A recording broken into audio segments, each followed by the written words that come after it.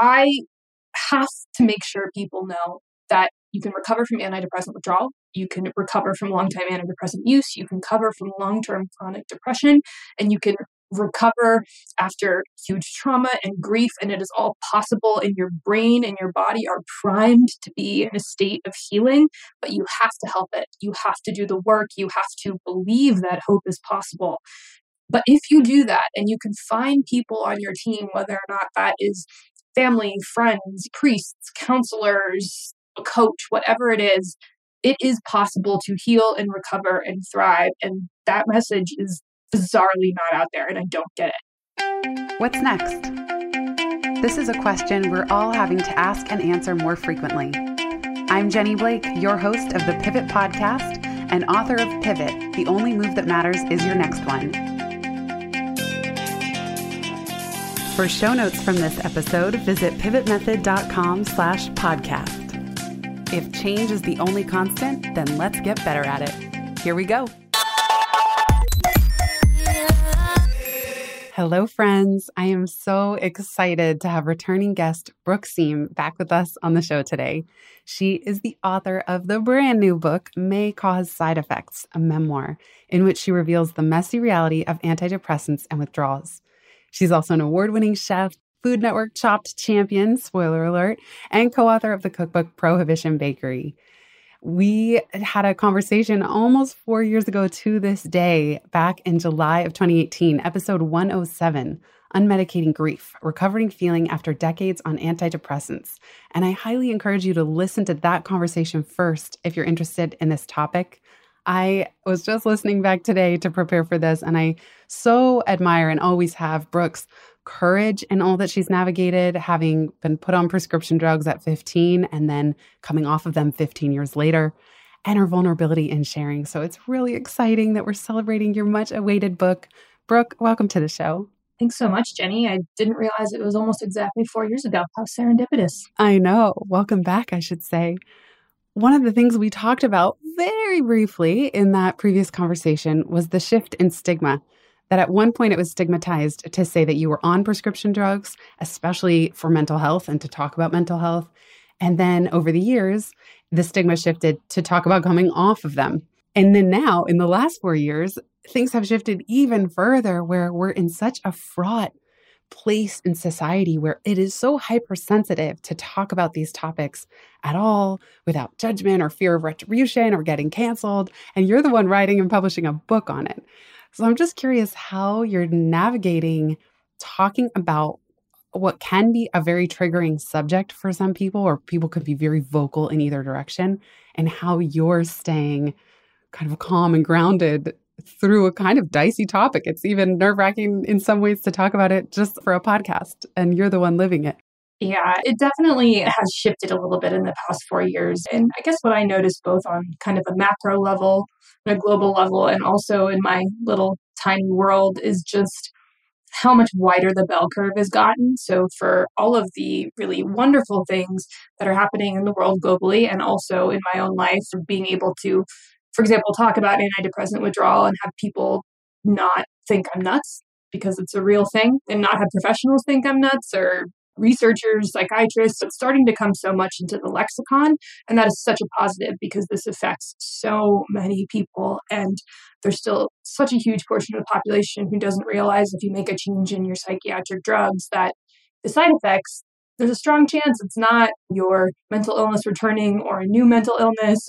It's actually just these withdrawal symptoms that are being caused by these powerful drugs. So the fact that I can talk about that openly and have conversations with people that are at a high level and that people are interested is such a huge positive shift. On the other hand, there's the equal and opposite reaction in which people get very angry, very, very reactive. There's so much misinformation out there with these websites like Verywell Health constantly gets this wrong with their mental health articles that they churn out a few every day, and the information is just wrong. And so they are giving so many people the wrong message, and it just causes more problems. So that's a little frustrating. What do you consider the wrong message? Well, for example, this started way back in the early 2000s. I think many of us, especially kind of millennials, probably remember that commercial for Zoloft with the little egg there was a sad egg plopping along. It's a line drawing. It's very basic. And it basically says, this is what you're like when you're sad and depressed and the egg is sad. And then when you take Zoloft, the egg gets happy. And it says, due to a chemical imbalance in the brain, Zoloft rebalances this chemical imbalance that causes your depression. And it's in a very calming voice, and all you have to do is go to your doctor and get this little pill. But the thing is, the chemical imbalance theory of depression and all mental illness has been debunked dozens of times by some of the best researchers and scientists in the world. We know it's complete farce, that there's no way to measure chemical imbalances in the brain. You can't go to your local LabCorp and have a blood test that tells you whether or not you have an imbalance of serotonin. We don't know. There's no way to measure that in real time, so we can't know that from the start. Beyond that, they don't even know how antidepressants actually work. They have hypotheses of things that it might be doing, but antidepressants affect the entire system of the whole body. So if you don't actually know how they work, you can't know whether or not they're bringing something back in balance, in quotes, when you didn't know if there was a chemical imbalance in the first place, because that theory has never been substantiated and is completely bunk. Meanwhile, if you read any old article on any sort of women's magazine or some sort of clickbaity-ish media article, which is most of them these days, you're gonna have some fluff in there about how your depression is caused by a chemical imbalance. It's not your fault. And that puts a whole generation, a whole group of people into this idea that what's happening to them is out of their control. And the reality is that it's not that you're a bad person if something happens to you and depression is a result, or even if you feel like you have depression and you don't have a triggering event. But a lot of this stuff is in your control. I mean, all the research talks about how talk therapy is just as effective or more effective than antidepressants.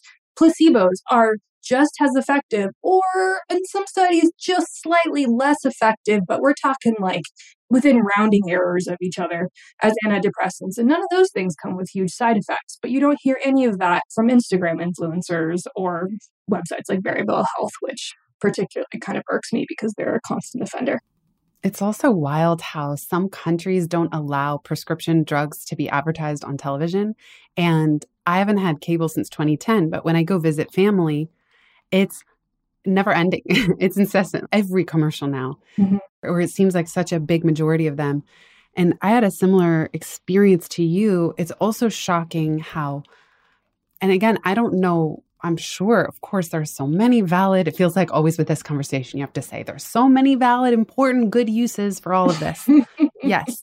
But I had such a similar experience to you when I was 15. I developed an OCD disorder that I share about in free time for the first time. The first time I ever said it publicly was really in the last year of this book coming out.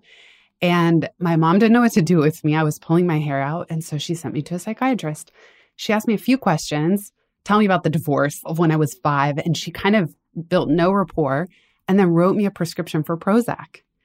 And I was 15 as well. And when the adults tell you to do something, or this is going to fix this problem that you have, it makes sense to just listen. Oh, take a pill. Not to mention birth control, which, by the way, doctors just say, here, take this now for the rest of your life. This is the solution to everything. And there's no education. I didn't know what my cycles were like until I was in my mid-30s. I thought you could get pregnant 30 days out of the month. I had no clue what was going on in my body in that regard, because that was another example of just automatically doing something.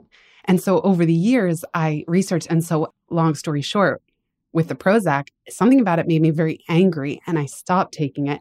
And let me say, I still struggle off and on with the OCD disorders. So who knows, maybe if I had gone on, you've talked about your parallel careers and parallel selves, but something about it just made me so angry that I could have been on Prozac for the rest of my life with no inquiry into the stress or perfectionism or pressure I was putting on myself or any of the things that initiated that in the first place. Right. We never ask why. It's just, here's a way to cope or cover it up. There's never any inquiry into the reasons behind these things. And that's a huge societal problem. It's a cultural problem. It's a familial problem. It's a resources problem. It's 1,000 things. But I just really see almost no effort to change this, despite the fact that the consequences of shilling out these drugs are obvious. We're seeing it all around our society. You were so vulnerable in this new book about sharing your experience of going off, and in a way that seems to me like even more vulnerable and detailed than when we spoke last. You actually described the rage, the murderous rage that set in. Which is not an exaggeration. Yeah, well, exactly, because you picture it as, at first I was wondering, is she describing a dream sequence? I didn't know because it was abrupt, but you put the reader through the experience of how abrupt it was, and walking down the streets of New York and just imagining all kinds of stuff. And what you say is that for some people, when they're going off, you were lucky to have some people in your life that said, it's okay. The fact that you're even worried about these visualizations means that you're going to be okay. But that a lot of people get remedicated and re-diagnosed during that transition off as psychotic, bipolar, schizophrenic, all these things. And it just seems like you've learned so much more about that moment in your life. And I'm curious if you could share more, because there's such a risk of a whole new slew of diagnoses for what could be a temporary condition. Again, while acknowledging this is all very sensitive and should be supervised by a doctor that cares, not one that's just running a pill mill. Yes, I mean, I'm not a doctor and I'm not a researcher, and I don't claim to give medical advice, but I do have lived experience and spent many years now researching this stuff and talking to other people and learning that what happened to me was not a one-off and it's very common. And I just hope that by explaining what happened to me, people will just have a little bit more knowledge. In this case, knowledge is definitely power, because if you say you're taking an antidepressant, and in my case, I was taking Effexor XR that caused this set of symbols or this set of side effects. I was on another one as well, but it was the Effexor that was kind of the big gnarly one. And these drugs have different half-lives. So half-life is how long it stays in your body for your body to process half the amount of a drug. So for Effexor, it's very short. You've got roughly maximum about 36 hours of this drug staying in your system. And so what happens when your brain and your body has been so used to having this steady chemical in your system for so long, and then one day you take it away, which is what I was told to do. I was on the lowest dose available on the market at this point, and my psychiatrist said, well, I can't give you anything else, so just stop it. So I was off cold turkey, which is a terrible advice, and there are other solutions for that I know now that I didn't know then.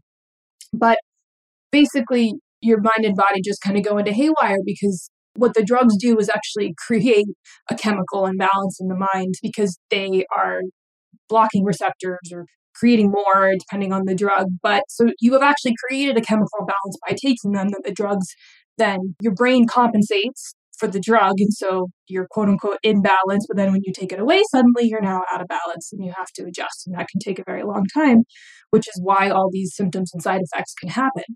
And these symptoms and side effects, they range from physical side effects. For example, for me, I had physically all sorts of things went funky. My eyesight actually got better. It started to sharpen. My hearing got extremely sensitive. I developed a stress-induced autoimmune disorder called nodular vasculitis from just the stress of my body, which meant that my blood vessels became inflamed. I struggled with skin sensitivity to wear clothes. Even the things I like to eat changed because my taste receptors seemed like they changed. So there were tons of physical symptoms. And then there were emotional symptoms because I had extreme mood swings. It was very much like a volatile puberty in a way, where I'd be really grumpy and grouchy one minute and okay the next. Maybe I'd be laughing for a while and then I'd be sobbing. And you just kind of didn't know what you were getting from one moment to the next. And then there were the psychological side effects. So for me, for a while, I had these really intense, intrusive thoughts that were very violent in nature about harming myself or other people, that were the most debilitating thing I've ever experienced, because I'd never not been in control on some level of my own mind to that level. And all of those combined make for a very destabilizing experience. And I was lucky that I was living alone at the time, because I think if I had been living with anybody else, they would have looked at what was happening and said, taking me to the mental hospital. And I'm not exaggerating. We'll be right back just after this.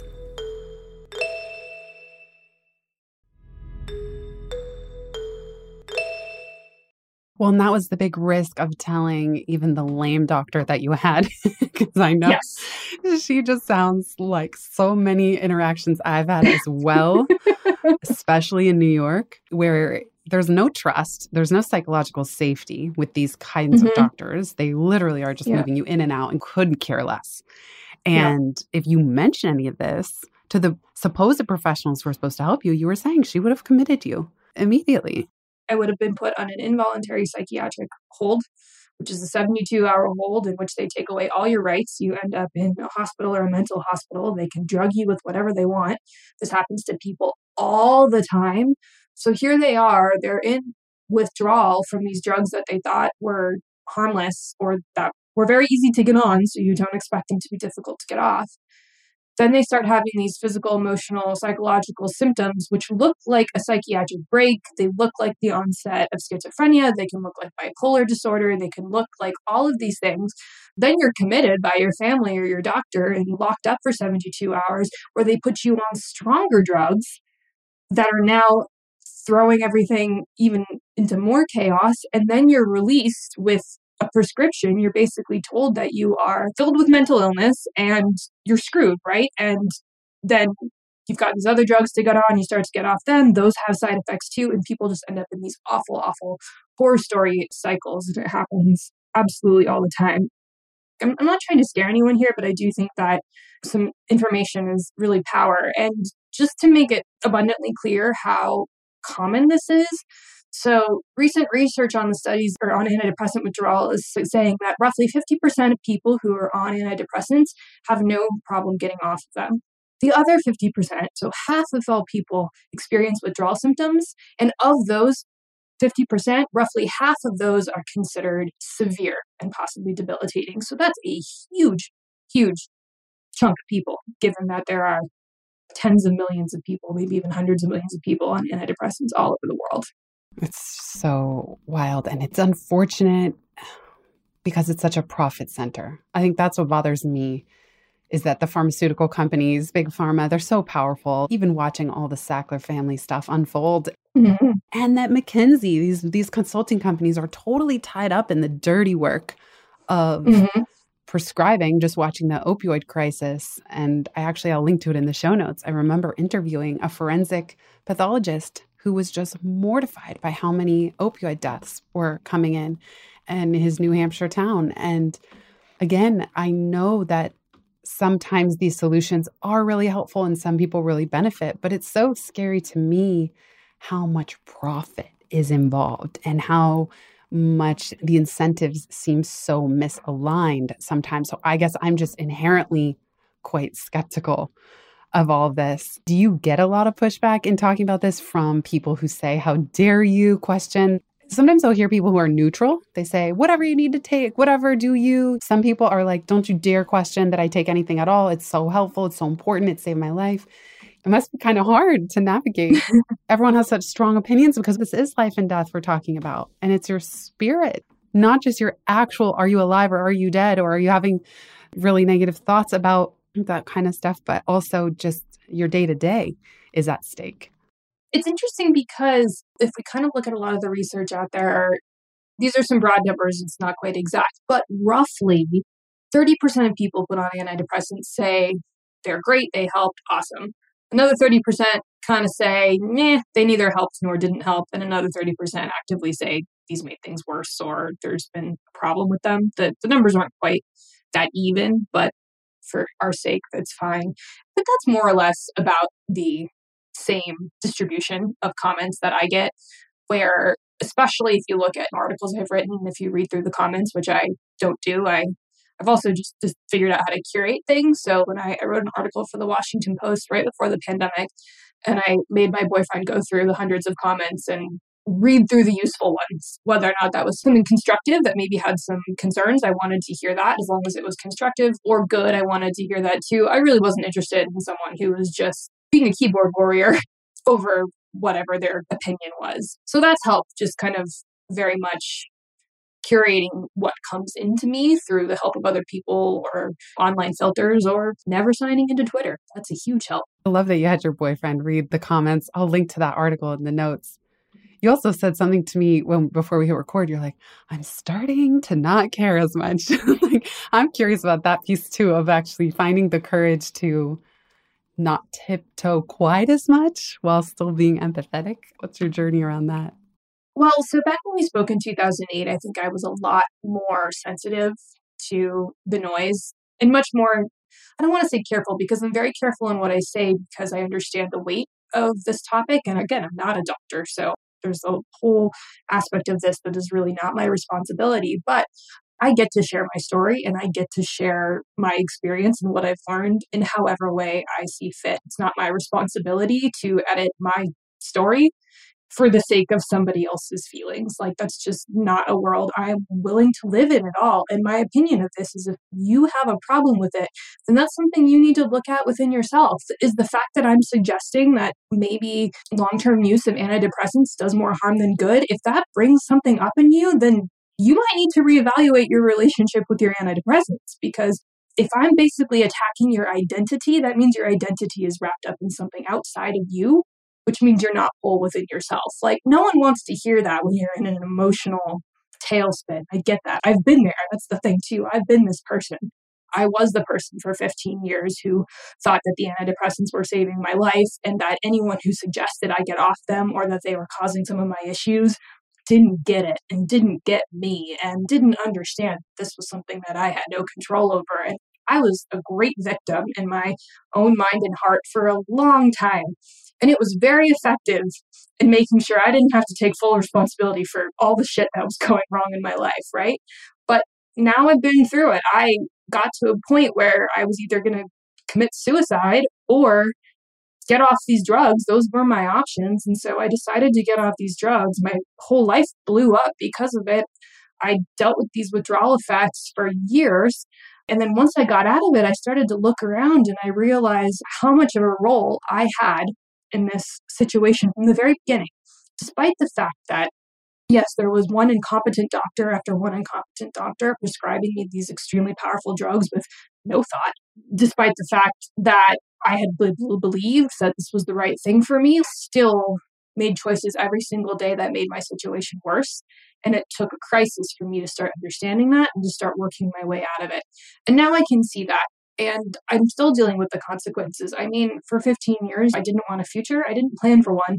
And so I'm extremely behind financially. I don't have nearly as much security as I should, given an educated professional woman in the time that I'm living, right? Like, I should have a lot more of that. So I'm still making up for that.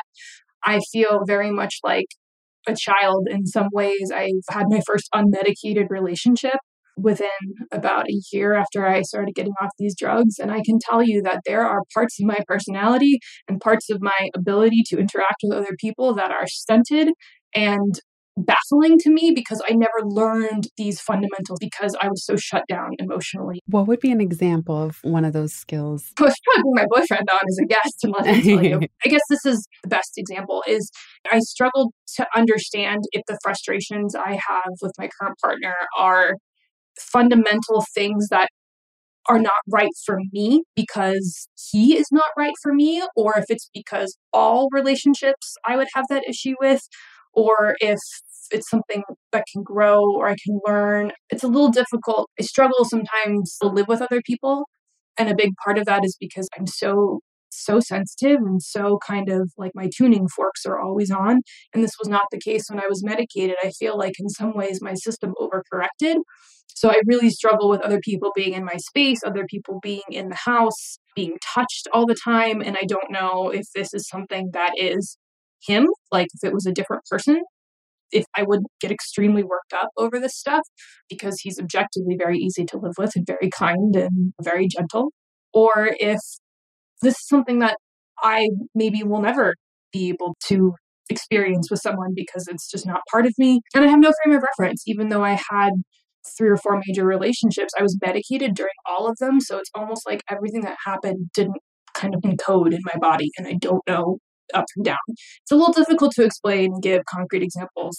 You mentioned being sensitive. And before you even said that, I was going to say a lot of what you're saying reminds me a lot about navigating the world as a highly sensitive person. And I used to feel when I was young, all the time I had the thought, I'm too sensitive for my own life. Like I am uncomfortable in my skin. I am unable to deal with the amount of sensitivity that I have. And The good side of it is intuition and empathy and being insightful about your own experience. To write a memoir, you feel really deeply, like you said, the tuning fork. And Mhm. yet the highly sensitive qualities, even aside from the before and after of the medication, I think about this all the time. It's hard not to focus on the disadvantages of it.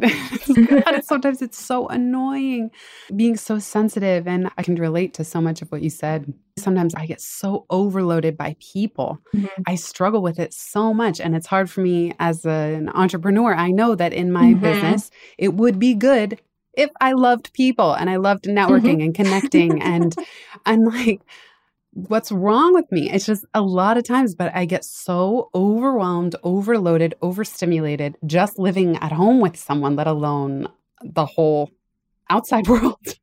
Yeah. It's hard sometimes not to see it as an obstacle to be overcome.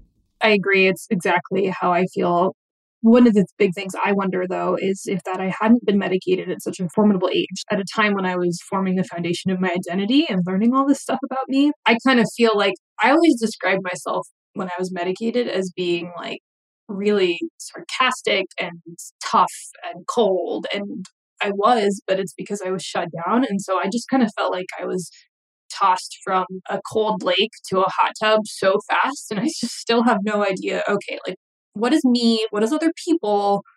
What might have happened had I gradually learned this as opposed to just suddenly getting thrown into the hot tub? And it's been 5, 6 years since I've been off these drugs, and I'm still slowly getting those answers. And sometimes it's just maddening to be like, why do I have to do this at 36? I should have been doing this at 24 with my first boyfriend. What temperature do I even like the water? I have no clue. Exactly. It's like Don't you know. throw from one to the other, and then you're like, it's that thing of asking, what kind of water do you want? What water do Mhm. you like? Because I have no freaking clue. Yeah. You know? And you can't learn that stuff Yes. without being by yourself. And like I said, this feels like a second puberty. We'll be right back just after this.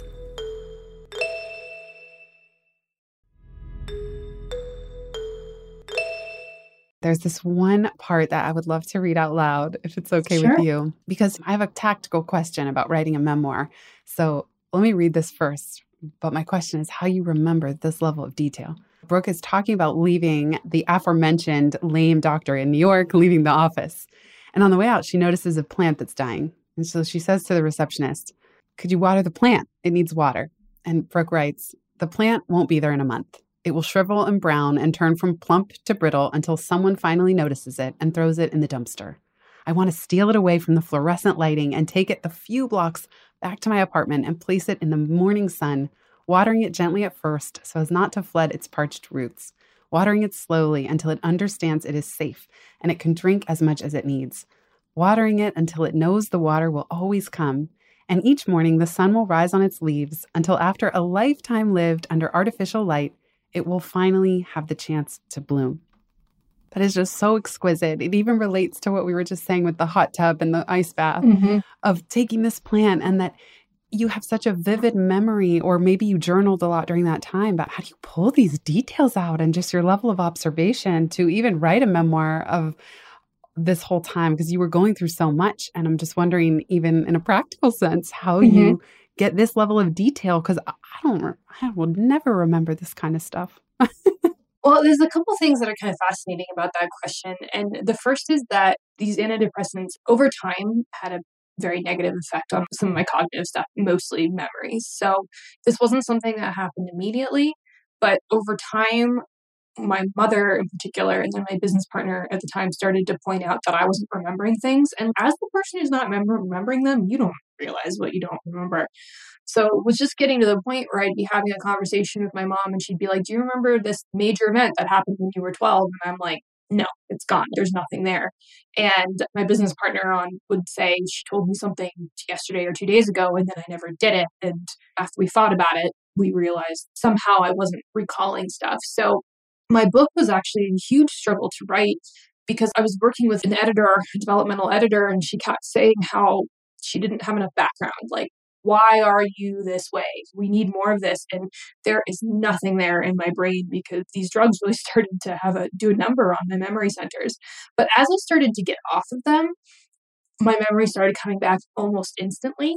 So I have these very salient pictures in my mind of certain things, and especially of kind of the bizarro experiences that started happening during that time, because that whole period of my life was one of change and also just uncertainty. And I think that when you get into a place when you're not in your day-to-day routine, our day-to-day routine is what makes time flash by, because we know what every house on our commute looks like, and we know what our home feels like when we're working. And so there's so much that the mind filters out. But as soon as you start changing your physical environment or your day to day life, you start to pick up things that you wouldn't normally pick up before. And I just have a memory. I remember just this office because of how bizarre and incompetent the experience was with this particular doctor and the whole thing. I just remember it so vividly. I remember that plant, and I remember going back a month later and the plant wasn't there. So that's part of it too, right? Something that may not have been a memory. And the first half of me noticing the plant was there and talking about that it needed to be watered, I'm not sure if that would have stuck with me had I not come back a month later and saw that the plant was gone and had it validated. Like, it was the repeat that made it stick with me. On the day you came back, and so then you noticed and it stuck out even more. Did you capture that? Were you journaling at the time? You were even describing food you were eating when you were traveling around the world in your remote year. Like, how do people remember the types of tacos you were eating and what the shop looked like? There's a lot of things, especially in this day and age, that were very helpful for me in in putting this time together. While I was traveling, I journaled every day. I told myself I had to write 500 words a day, and if I missed a day, I had to write 1,000. So there was no editing. It was all stream of consciousness. Like, and then we went and had tacos, and then we saw a pyramid. And, oh, it's really hot, and this person's irritating me, and I'm tired. And like, a lot of it is completely useless, but there's details trickled in. And so that's where a lot of the details from that time come. I also have photos. I mean, with our smartphones, we've got over 10,000 photos of mostly useless stuff on my phone. So there's a lot of memories packed up in there. I went back through emails at the time because Gmail has stored everything. I went back through so many emails between me and my mom where I told her stuff that I didn't really think was anything of use at the time, just a standard email you send to your mom because you like each other. And so there's a lot of details in there. I talk to friends, there are text messages. I also, for the plant thing, I love plants. So I have a tendency to rescue plants from bad situations. So I actually kind of thought about taking that plant. When I went back and looked at it, it was gone. So there was lots that's missing. But when you're writing memoir, I think that you need to have trust in, call it your consciousness or subconsciousness or the universe or the creative muse, whatever it is. Have trust that when you get a piece of information in your head, that there's something about that that's relevant. And I, as I was writing the book, got a lot of kind of mind's eye visual stuff. So if I was kind of sitting there staring into space, wondering what I was going to write about, and kind of knew maybe I had to, okay, obviously this interaction with the psychiatrist is important for the story. How can I make this scene seem alive? And then what's dropped into my head is this image talking to this receptionist and the damn plant, and you just kind of write it, and then later you figure out if it's something that's useful. So there's a whole other book and stuff that's been just projected. Really? Like a whole other book that you wrote, or a whole book's worth of stuff? A whole book's worth. Nothing that ever needs to be published because it got cut for a reason, but just the amount of stuff that made it in versus that ultimately doesn't is kind of constant work and progress and a fluid living being in itself. I know they do. They have a life of their own. Mm-hmm. You have navigated so much through the publishing process with the pandemic as well and shifting timelines. Where are you at with it now? Like, we're recording this, we may release it closer to the launch day, but how has it been navigating the publishing process? Oh, man. I mean, again, I think that having this take so long has been a huge positive in the sense that it's gotten to the point where I'm just kind of like, I don't know, if the book comes out, it comes out. If it does well, if people love it, great. If they hate it, if they send me death threats on Twitter, whatever. People have endured worse. Like, it has been through so much. I mean, first you have to find an agent, and that's hell. And once you get one, then we started trying to sell this in April of 2020. It got rejected 36 times. was on the 37th one we got. And the biggest reasons why it was rejected from the bigger houses, one of the biggest pieces of feedback we got was like they didn't want to take the risk on. Some people straight up said, legally, we don't want to take the risk. Other people said, we don't know how we can market this. And it didn't matter whether or not an editor loved it or the quality of the writing. It ended up being all about whether or not they thought they could sell it. It's a difficult topic to sell, and then people just not wanting to take the legal risk since I wasn't a doctor, which was quite irritating. But we did finally find a fabulous publisher who sees the value in it, and they're great, and they've been wonderful to work with. And then once we got the deal, now we've been running into paper supply chain issues. It's been delayed 3 times because of printing stuff. And finally, we're just like, all right, we're just going to move it to fall and see what happens. So at this point, it's been as fun as the process has been, and it's nice to see it come to life. I feel in some ways I've had to move on and find work and do these other things. So sometimes it just feels like this weird little side thing that I do, despite the fact that it's been effectively in my life work for 6 years. And I hope will continue to have a big influence on my life's work. And because you love calculating everything, you actually calculate. You actually calculated. You even have a spreadsheet for not only your death day based on actuarial tables, which you've written about as well, but for the book, how long it took you. So could you share some of your stats with us? So this is the really fun thing. I have been waiting to do this for years because I thought about it. When I got my advance, the advance wasn't particularly high, pretty much what a memoirist who does not have 100,000 followers on Instagram can anticipate getting. I was happy to get anything. Exactly. It's actually, having done now independent publishing as well, the cost of printing the books and storing them and shipping them and media copies actually adds up. So I feel like a small advance, there's so much more that they do pay for now, having the pain of being the one paying for all that. And it's easier to earn out for advance. So just a little interjection there. Yeah, people think that an advance is like a signing bonus. Here's my free money because we like you, but it's not. It's an advance on your royalties. So I'm happy to take a lower advance because it means you start seeing royalties faster. I mean, there are people who get $100,000 advances who will never see a penny from their book for the rest of their lives because it never earns it out. And hopefully their publisher doesn't require them to pay them back, but sometimes some publishers actually do require that you pay back advances that you don't make up, which is brutal. But yes, I went ahead and calculated the cost of what this book actually cost to write. So it was 6 years worth of work.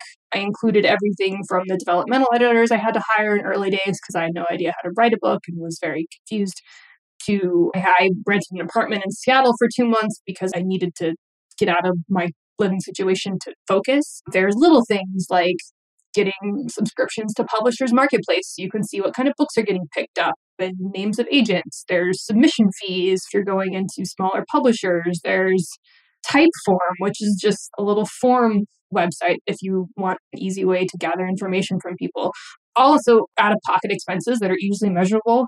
That was $13,723.23 over 6 years, which actually was lower than I thought. But the thing was, is then I also started to incorporate opportunity cost because I also quit my jobs. I was writing full time. I was working under the table.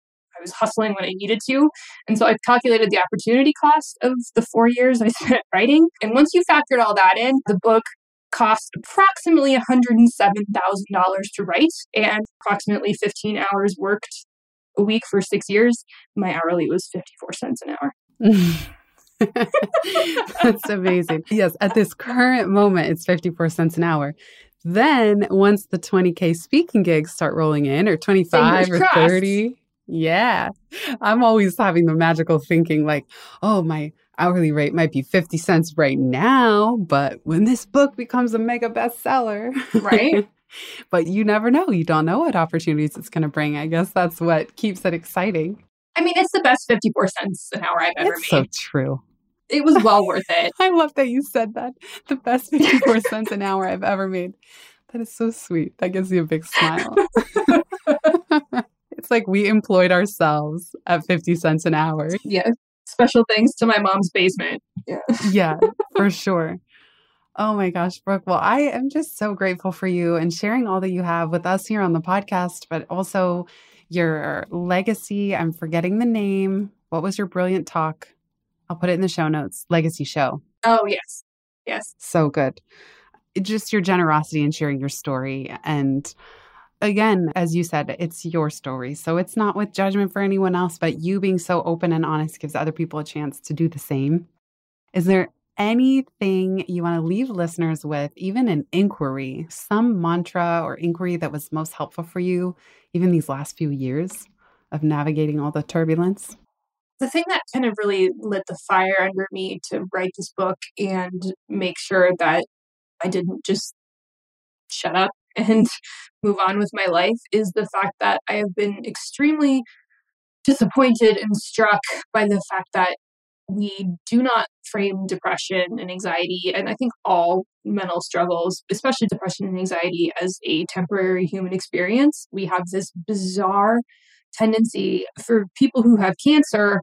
There's hashtag fuck cancer. There are cancer walks. There are constant articles and books about people who were diagnosed with something terrible and overcame it. There are so many sources for hope and such a focus on recovery in that community. And yet, when you look at anything that happens with our psychological or emotional health, it's always just like, oh, well, some doctor diagnosed you with ADHD or depression, anxiety when 15. Well, guess you're screwed. You're going to have to live with that your entire life. Here, take this pill. It is bizarre to me that we do not have any real models for hope or recovery when it is absolutely possible. There are people who do it.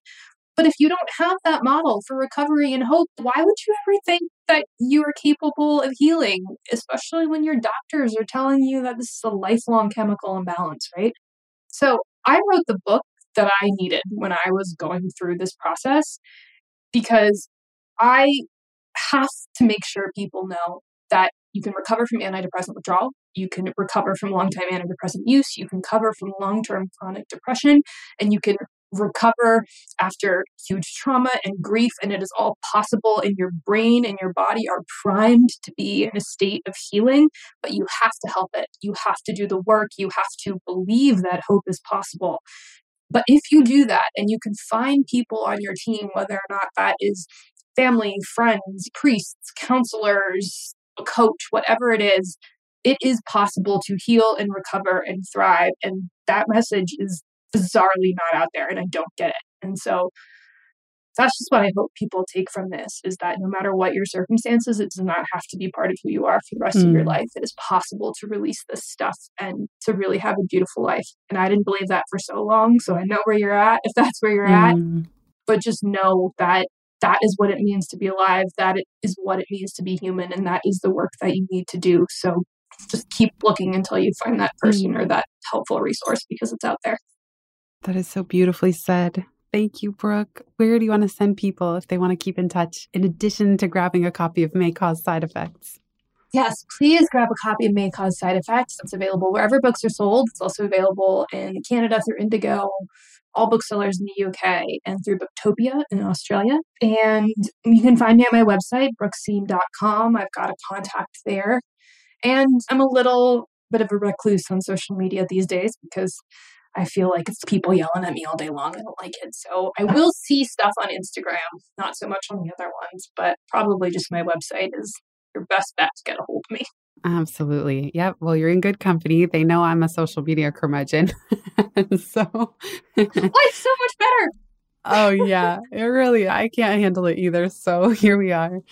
And I know, I'm like, if friends want to know what I'm up to, I just interview them on the podcast. That's how we're keeping in touch. Yeah, call me. I know. Well, and way to navigate knowledge of the big booksellers in all the countries. I'm very impressed. Way to go. This is a global enough topic that I get people who want it. And so maybe one day we'll hopefully get fancy enough to have translations. But for now, English-speaking countries. Good things are coming. I know it. Yeah. Thank you so much, Brooke. Thank you so much, Jenny. Thank you, everybody, for listening.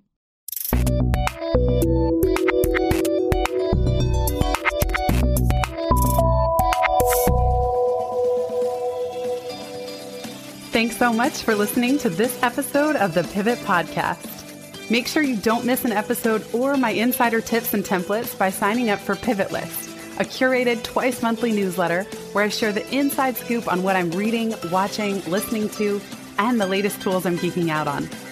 Sign up at pivotmethod.com/pivotlist. Get show notes from this episode at pivotmethod.com/podcast. and connect with me on Twitter at Jenny_Blake. Remember, build first, then your courage will follow. Hasn't it always?